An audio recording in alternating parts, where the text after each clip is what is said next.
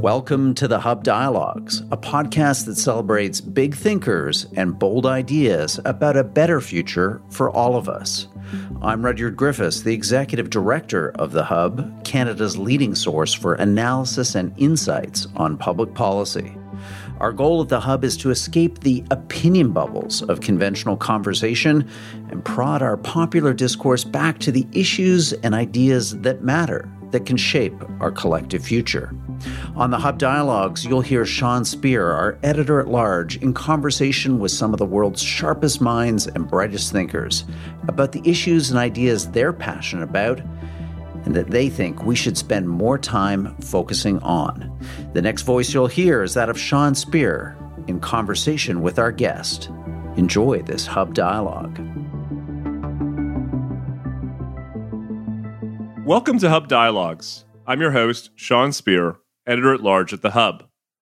I'm honored to be joined today by Jan-Werner Müller, a political philosopher at Princeton University and author of several books, including his most recent one, Democracy Rules, which sets out the basic case for democracy at a moment when it's deeply needed. Jan, thank you for joining us at Hub Dialogues, and congratulations on the book. Thank you for having me, and thanks for the congrats. A common yet somewhat contradictory narrative in popular discourse is that democracy is in crisis, and the source of the crisis is one of two forces.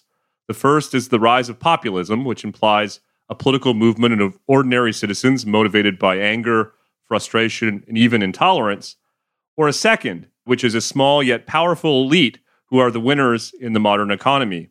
So just to start, how can we reconcile these competing claims about the state of our democracy? And do you think modern democracy is in crisis? So allow me to say two things. First of all, I beg to differ from the conventional understanding of populism as involving so-called ordinary people, as if they were really any others, basically finding fault with the powerful. I think up until quite recently, actually, any old civic educator would have told us that citizens keeping an eye on the powerful is not somehow something dangerous or something that puts democracy into crisis. Quite on the contrary, it would have been a sign of being a good democratic citizen. And for me, populism refers much more to those who essentially claim that they, and only they, represent what they often refer to as the real people, or also very typically the silent majority. So populism doesn't really have to involve large numbers of people. It's much more about leaders or parties making a claim to what you may call a certain monopoly of representing the people. And if you sort of follow that logic, then it's also not so surprising anymore that very often, not always, I hasten to add, populist leaders, when they lose an election, some of us might think of recent examples, basically don't accept that. Because if you take this notion of a silent majority seriously, then by definition, if the only unique representative of the silent majority doesn't win, it implies that we're not so much talking about a silent majority, but a silenced majority. So somebody or something must have prevented the real people from expressing themselves. And as hopefully you can see, you're very quickly on a kind of slippery slope towards claims about fraud and, this can't really be happening and so on. Again, I'm not saying that this inevitably happens, but there is a reason why it very often happens with populists who lose elections. Second remark, if I may. So there's some truth in both the kind of diagnoses that you put forward. I wouldn't say that they're completely wrong. At the same time, as different as they are, one basically blames the many, the other one blames the few. Nevertheless, they do have one thing in common, which is that they essentially focus on groups of people, a smaller group and a larger group. And what both diagnoses, I would say, tend to miss is a focus on institutions, which, is not exactly a wildly original point to say that they play a crucial role in democracies. And so I think we should move away from what, especially among liberals in the widest sense of that term has, I think, been an unfortunate tendency to basically go back to what you might call sort of cliches from 19th century mass psychology. The great unwashed, they're all irrational, they're all waiting to be seduced by the great demagogue and so on. I mean, things which a lot of liberals would not have said in polite society. And all of a sudden, after 2016, it's completely okay, it seems, to talk like that about our fellow citizens. And I think that's basically wrong. The tendency to also find fault with the powerful, I think, is more justified, but in and of itself also doesn't get us very far. I mean, this is, again, sort of typical populist talk where we say, oh, they're all corrupt, they're bad characters. This doesn't help us. This doesn't help us much. And plus, it's not exactly new. I mean, people are not sort of somehow more corrupt than they were 10, 20, 30, 50 years ago, and so on. So my plea is to refocus on institutions and, not sort of always just talk about groups, be it the many or be it the few. I'll come back to your observations about institutions, which really run deeply throughout the book. But before I do, to follow up on my question, another key idea in your book is what you describe as a double secession from contemporary politics. What is the double secession, and how does it relate to these broader trends? So the double secession is not symmetrical. On the one hand, it refers to, for shorthand, to put it crudely but not inaccurately, the wealthiest, the most powerful, those who can essentially afford to take themselves out of a shared social contract. And, that as well-known examples illustrate, that can literally mean, okay, I have a backup life in New Zealand, or I find ways of manipulating the political system to my advantage, or as some of our colleagues in social sciences have been putting it, I can basically afford the services of what is sometimes known as the wealth defense industry. So, if I have enough cash to spare to afford that, Cayman Islands account, I really am looking at very different tax rates than anybody else. I mean, just maybe remember Mitt Romney about a decade ago, people were shocked to learn how much tax he actually pays. But to get to that, you basically have to have a lot of cash to spare to afford, the necessary lawyers and accountants. Again, I'm putting it very crudely, very polemically, but just to get the main point across. The other secession, though, is not about the powerful. It's not about those who, take themselves out of a common social contract because they really have other options. It's the opposite. It's those who are basically despairing in certain ways, who feel that there are no options for them anymore in existing party systems. It's not really worth to go out there and vote. And that in turn can cause a sort of really vicious cycle, because parties don't tend to care about those who don't vote at all. I mean, why appeal to them? Why try to reach them? So those who don't participate anymore are also on a kind of downward slope towards a potentially ever worse off situation. And they, in a sense, also secede, but in this case for very, very different reasons than those at the very top. Let me just ask one big picture question before we delve more deeply into the book. A big part of contemporary political discourse is a lament about polarization. And yet you argue in the book that one of the problems with this prevailing narrative is that it neglects the fact that politics fundamentally involves conflict about competing values and priorities. Do you want to just talk a bit about how we ought to think and talk about the role of politics in a liberal, pluralistic democracy? I think it's a problem with our political discourse that we have to listen to so much, if you permit, again, a rather polemical formulation, so much kitschy communitarianism, which pretends that if only we could all come together, if only we found a nice form of patriotism, then, all would be well. Democracy isn't about consensus. Democracy is about conflict. Conflict is legitimate. It needs to be contained. It needs to be compatible with basic democratic principles such as freedom and equality. So I'm not saying we should celebrate conflict or accept that, any sort of instance of people going at each other is automatically good. Absolutely not. But it's really not a terribly new insight to say that if conflict is done the right way, it can actually, in certain ways, strengthen cohesion in a democracy. Not in the sense that in the end everybody will agree. That's not an expectation that's going to be fulfilled. But if there's a sense that, yes, we can fight over certain things, but we can also accept the outcomes. We can give what unfortunately has become a rare commodity in a number of democracies, namely losers consent, because people have the chance, they can retable the conflict, they have another chance to fight the battle, then actually the institutions of democracy can be strengthened. But I hasten to add, and forgive me if I'm in danger of slipping into lecture mode here, I hasten to add that it's also an art to make conflict compatible with democracy. And let me just mention two important, if you like, boundaries or borders here that have to be observed. One is that in a conflict, you should not deny the basic standing of your adversaries. This is, again, what I think right-wing populists in particular tend to do. They basically say, if you just think about Trump as a not exactly unusual example, that it's not really even worth defending your positions, your policies vis-a-vis your adversaries. You just from the get-go say they're un-American. They should go back to their shithole countries, if I may quote that infamous line.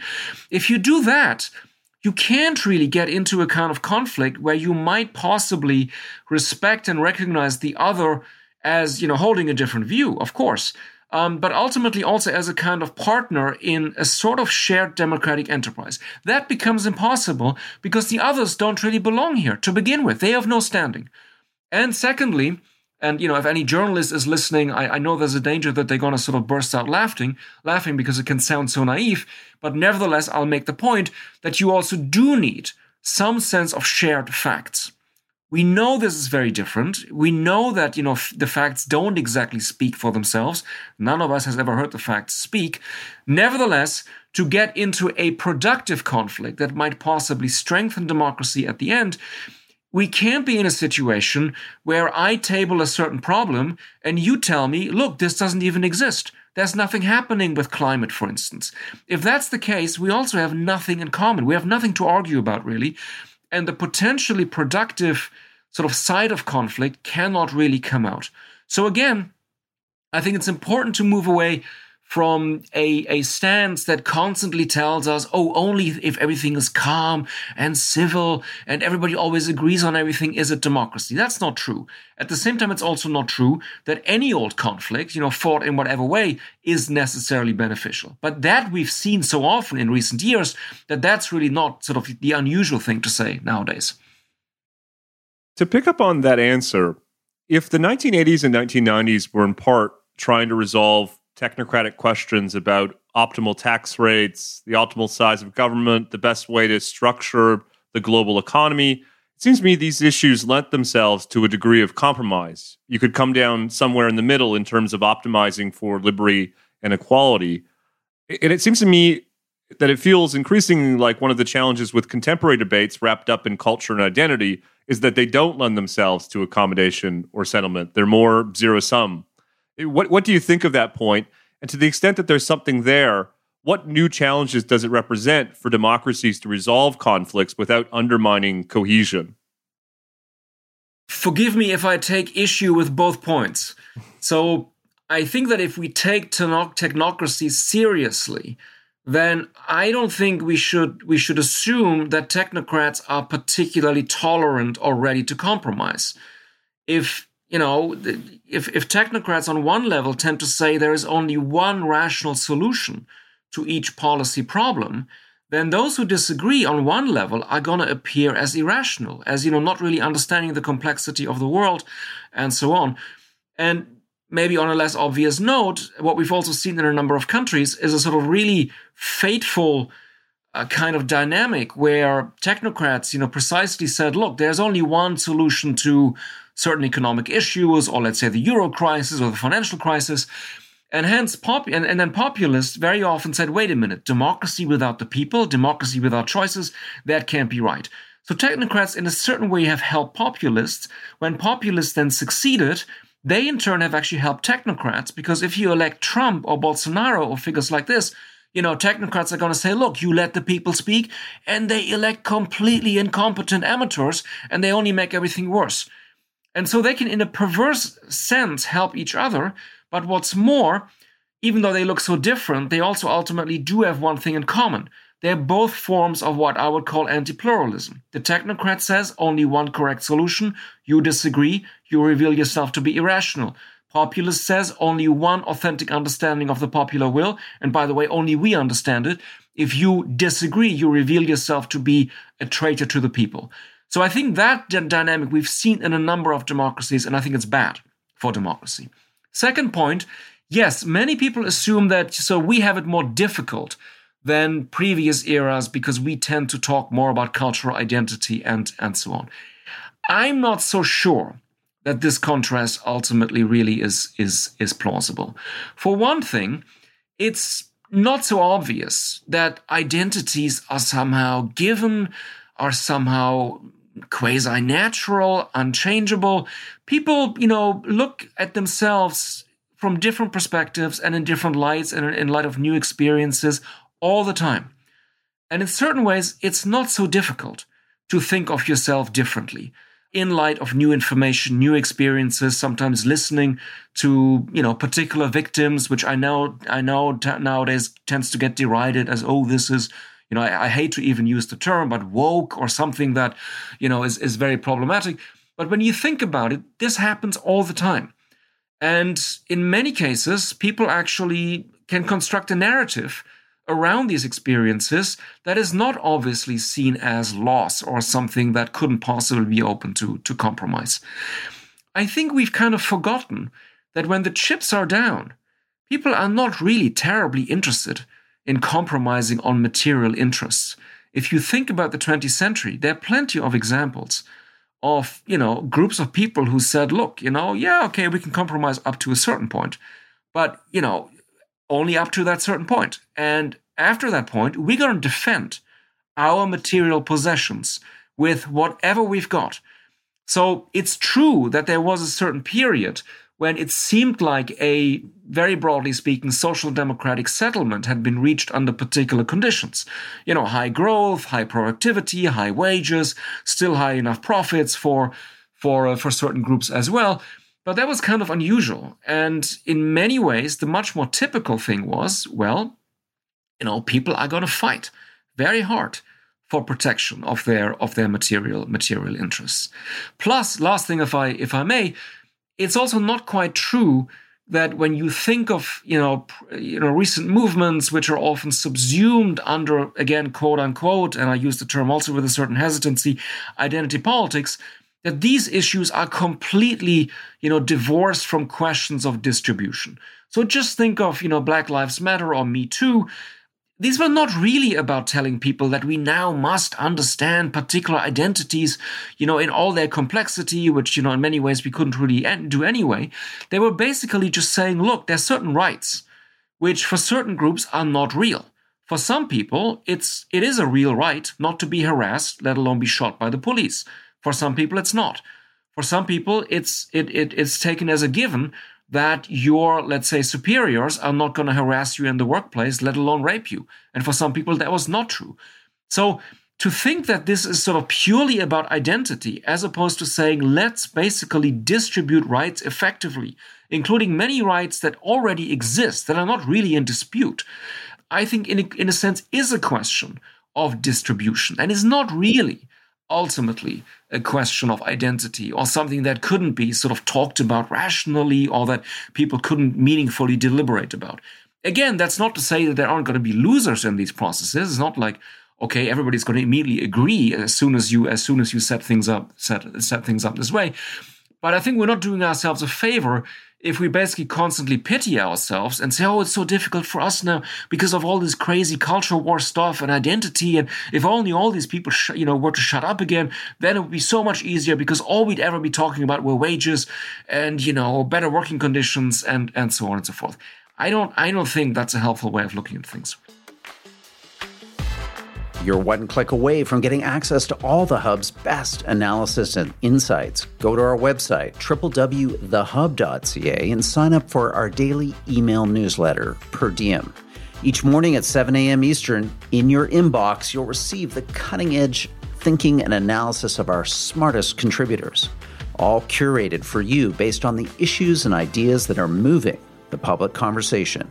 Sign up now, free of charge, at www.thehub.ca. thehub.ca. Now back to our program. My next question's a somewhat different track, but I've wanted to ask you it ever since we scheduled today's interview. You're a scholar of the controversial German thinker Carl Schmitt. There seems to be something of a Schmittian revival in certain intellectual circles questioning the efficacy of democracy. What do you attribute that to, and what, if anything, does it tell us about the current state of our political debates? It potentially tells us quite a lot. I would emphasize that Schmitt himself considered his thinking as primarily anti-liberal, and that he in the interwar period also deployed a very particular understanding of democracy that occasionally also shows up among, to put it bluntly, far-right populist actors, both politicians and intellectuals. It involves the kind of operation I was alluding to earlier. So there is what Schmitt derided as this merely quantitative, statistical approach to democracy where, God forbid, we count votes one by one, and then we're going to have a number at the end, and that's going to tell us who won the election. Schmitt already in the 1920s deployed a different understanding of democracy. He invoked a kind of mystical people who could have a sort of authentic will, and that he thought was much superior to this, boring quantitative statistical approach. And the invocation of this sort of mystical real will of a supposedly real people, that has also been pushed by plenty of far-right populist politicians and intellectuals today. Many of these figures, I'm not telling you anything new, of course, also very explicitly identify as anti-liberal and who argue that in many instances, liberals are always ready to abandon democracy because they want to protect their, favorite liberal preferences. But if you look at, for instance, a very recent election, so Hungary, for instance, this has been celebrated, the outcome has been celebrated by many far-right intellectuals who never bothered to mention that independent observers all said, well, this wasn't entirely democratic. This was a fairly free election, but it certainly wasn't fair. Many things happened which are incompatible with baseline understandings of democracy, unless you want to say that, it's already democratic if on the day of the election the governing party doesn't stuff the ballot boxes with, fake ballots. You have to, take into account many other factors, including, free media, effective exercise of basic communicative freedoms, and many others. So even though these people think they're actually kind of upholding democracy and deploying it against liberalism, what they actually are doing is basically reveal that they're quite okay with authoritarianism as long as they get their favorite anti-liberal policy preferences on, take your pick, abortion, certain so-called free speech issues, plenty of stuff, which, again, I hasten to add, certainly can be up for debate in a democracy. I mean, you can have meaningful conflicts around these issues. I'm not saying that it's somehow prohibited in a democracy to, for instance, make the case against immigration or have, a view inspired by Catholic natural law teaching. All that can be talked about, all that can be debated. What I think you can't do is say, unless I get my policy preferences, I'm not going to accept the outcomes. Plus, I'm potentially going to fiddle with the democratic process so that I always get my favorite policy outcomes, because that is essentially then on the road to autocracy. Let me ask the flip then of that question. You alluded earlier to what sometimes characterizes a tension between liberalism and democracy. You often hear, for instance, American scholars and politicians emphasize that America is a republic, it's not a democracy. Is there anything to the idea that there's a tension between liberalism and democracy, and how should we think about that tension in the modern age? I agree that we should not collapse democracy and liberalism into each other, as if they were entirely the same concept. Certainly, historically, they have been in tension. Depending how you map them out conceptually, they can certainly be in tension. But again, I would insist that the operation we often see today, namely that certain self-consciously anti-liberal experiments, such as in Central and Eastern Europe, are then also sold as particularly democratic, that is a wrong move. because basically what the relevant actors do is really to mess with individual rights, which are essential for democracy itself. We can have, an emphasis, for instance, on individual autonomy.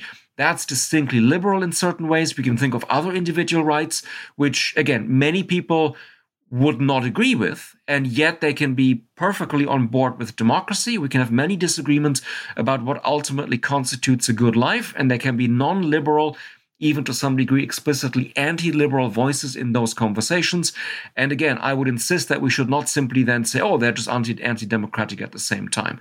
But to basically pretend that you can cut down on basic communicative rights such as free assembly, free association, free expression in politics, and still invoke democracy and pretend that you can basically have democracy on your side, that, I think, is fundamentally wrong. Let me ask about one other potential tension in this broader context. How can we, on one hand, affirm ourselves to the principles of liberalism and pluralism, and on the other hand, maintain a common sense of cohesion and purpose in this growing age of diversity and heterogeneity? Is there a risk that the trends towards diversity and heterogeneity comes to be a challenge to the health of democracy? So again, I would slightly resist the tendency to invoke a golden age when somehow it was simpler. If you think about some conflicts in the 20th century, just as a more or less random example, in a country that is often held up as a sort of prime example of supposedly homogeneity, and hence also all kinds of benefits that supposedly are derived from national homogeneity. I'm thinking of Finland, which always plays a big role in debates on education. It sort of tends to be forgotten that the Finnish Civil War was, one of the worst civil wars in European history. And it's very hard to run the argument that somehow, because, people were kind of more the same in one respect, that also necessarily implied a politics that was more harmonious, somehow easier, and so on. So I would agree with some of my colleagues who do point to basically the emergence of majority-minority democracies as posing particular challenges. I'm not saying that this is all made up, or we shouldn't give serious consideration to that as something that might pose particular challenges. But we should also not be defeatist along the lines of, okay, if you reach somehow too much, let's say, ethnic heterogeneity, your democracy must be in danger somehow. I mean, I feel that I shouldn't be lecturing Canadians on some of these issues. It depends on how you deal with it. And again, it depends on how you set up certain conflicts. It's again not the case that any tensions or conflicts will spell immediately the end of democracy. If you do it in ways that respect basic boundaries of democratic discourse and conduct, it's not true that there's some fundamental or fateful challenge necessarily involved. Now, obviously, as with so many other areas, it would also be wrong to pretend that it's all about, people just sort of observing these boundaries. I mean, political theory is not about policing boundaries. I mean, it has many, many other important aspects, and I don't want to make it sound like, ideally the philosopher, patrols the borders and constantly tells, oh, you've said the wrong thing, step back from this border. That doesn't exhaust the job of theory. Plus, even if people are willing to recognize these boundaries, there are many, many other factors in play. So I think sometimes there is an unfortunate tendency to pretend that, some of the problems we are facing today could be fixed with, one unique thing. There's a magical trick or some kind of panacea. And obviously there isn't.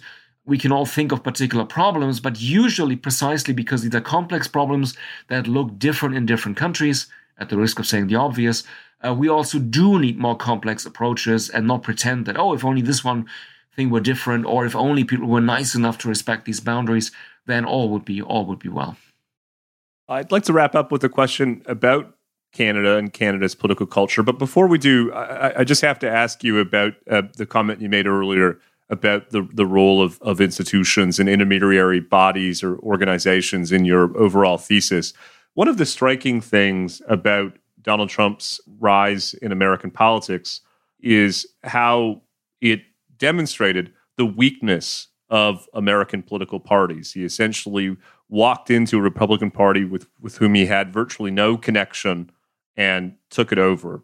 What do you think has led to the decline of the kind of strength and capacity of political parties? And what are the importance of political parties in managing the tensions that we've been discussing today?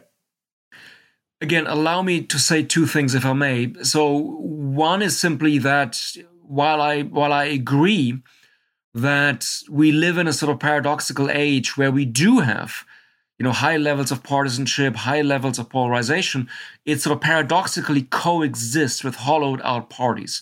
And I agree that there was a problem with the way that Trump could basically enter the Republican field. At the same time, I'm a little, to put it mildly, opposed to this image that we've also occasionally had, that basically the Republican ship of state was gliding along nicely on the sea of responsible statecraft. And then this pirate comes along and hijacks this ship and kind of, steers it into the choppy and stormy areas of right-wing populism and so on. Obviously, it's the Republican Party has never been, a completely homogeneous entity. That's not what American parties are like. But I think it's also not a completely crazy thing to say that in many ways, the party was ready for him. If you think about some of the stuff that Newt Gingrich already said in the 90s, how he talked about his opponents, how he instructed, fellow Republicans to basically attack Democrats in certain ways. I mean, this was going in a certain direction. And that undoubtedly, I think, made it much easier for Trump to kind of enter a field that in many ways had been prepared for him, even if, of course, at the same time, it was highly contingent and it could have gone a very, very different way. To the other part of the important, but then also difficult question, so I think one of the important characteristics of parties is that they do have robust internal structures.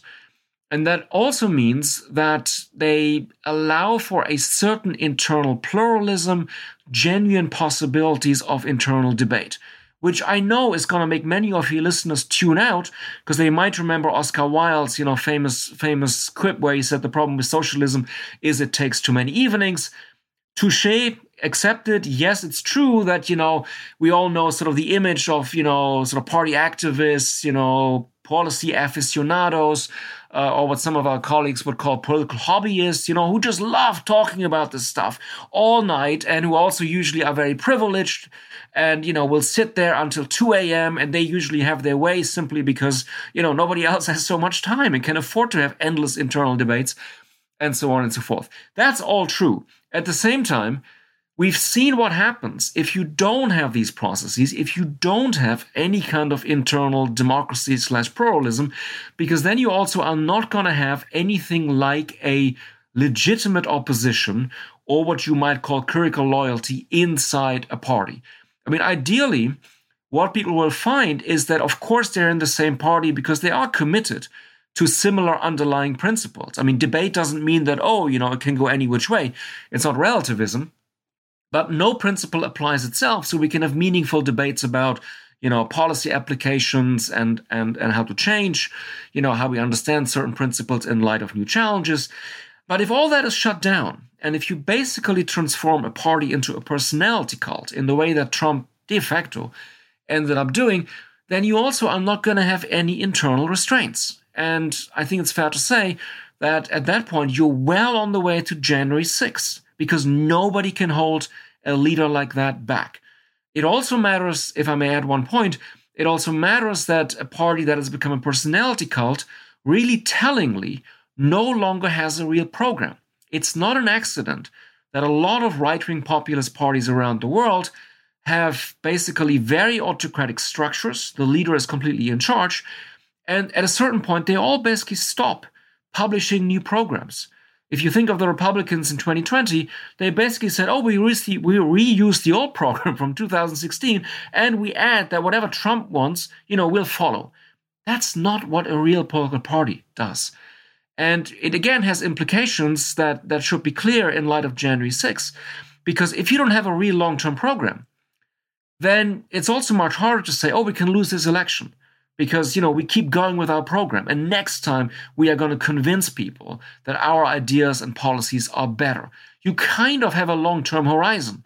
If, to put it very bluntly, if your horizon is the lifespan of the leader, and the leader might already be pretty old, that changes the stakes. That makes it much harder to say, oh, this one we can lose, we'll try again. Again, I don't want to sort of idealize it. Of course, nobody likes to lose. And everybody is going to have a hard time accepting that, well, why didn't we convince people, what's wrong, etc. But losers' consent is just incredibly important in functioning democracies. And it just is, in and of itself, a worrying sign that so many losers keep making noises that basically, call the legitimacy of existing institutions into question. Which, if I may, one last point, if I can add, is of course not in and of itself prohibited, but it's a question again of how you do it. So if you simply say it's illegitimate because I lost, that's not a very democratic position. If you say, well, there are problems with, our system of campaign finance or gerrymandering, these are, perfectly, acceptable claims that people can then sort of debate and reject if they want to.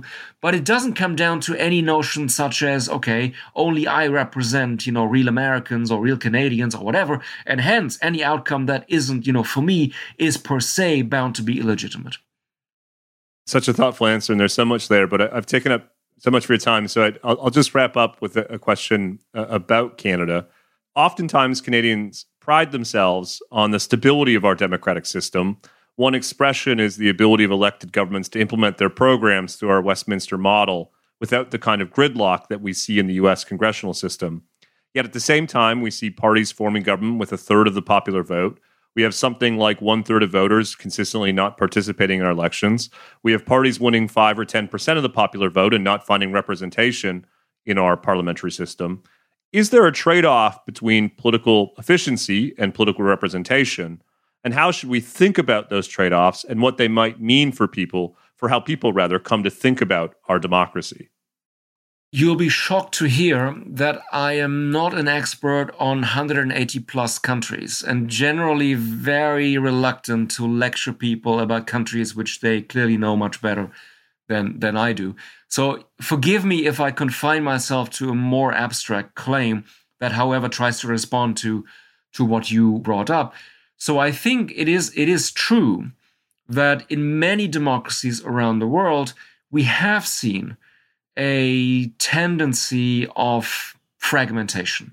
We can think of democracies where you now easily have up to 20 parties in parliament, where it can take, many months, sometimes even years, to form, halfway coherent coalitions, where there is a sense that, look, the system isn't working terribly well because, you cannot get to any level of effectiveness because everything has slowed down because of these new forms of fragmentation.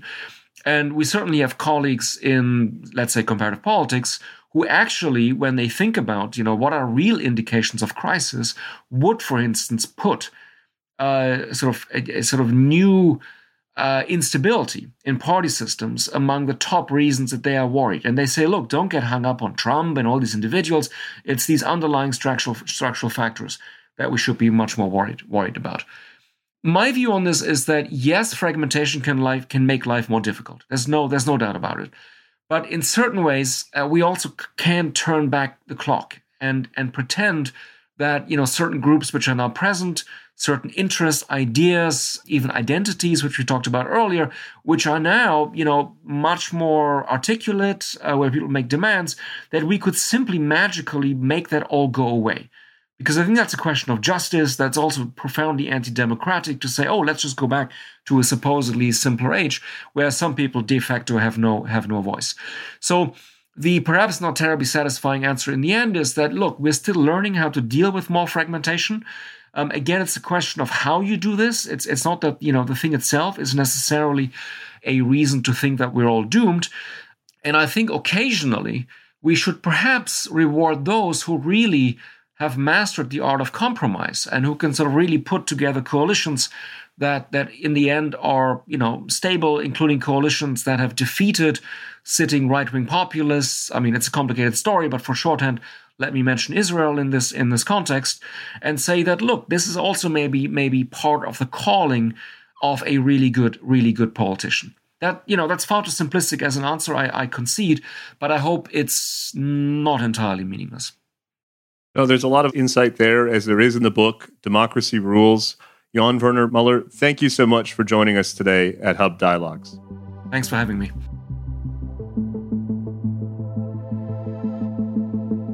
Thank you for listening to this episode of the Hub Dialogues, brought to you by The Hub, Canada's leading source for analysis and insights on public policy. We hope that you enjoyed this episode. Maybe it expanded your horizons, opened your mind to some new thinking and ideas. Please don't forget to share this episode with your friends and family, subscribe wherever you get your podcasts, and leave us a rating and review. That would be greatly appreciated. I'm the Hub's Executive Director, Rudyard Griffiths. The host of today's program was Sean Speer, the Hub's Editor-at-Large. This episode was produced by Amal Attar Guzman. Our audio producers are Alex Glutch and David Matta. Thanks for listening.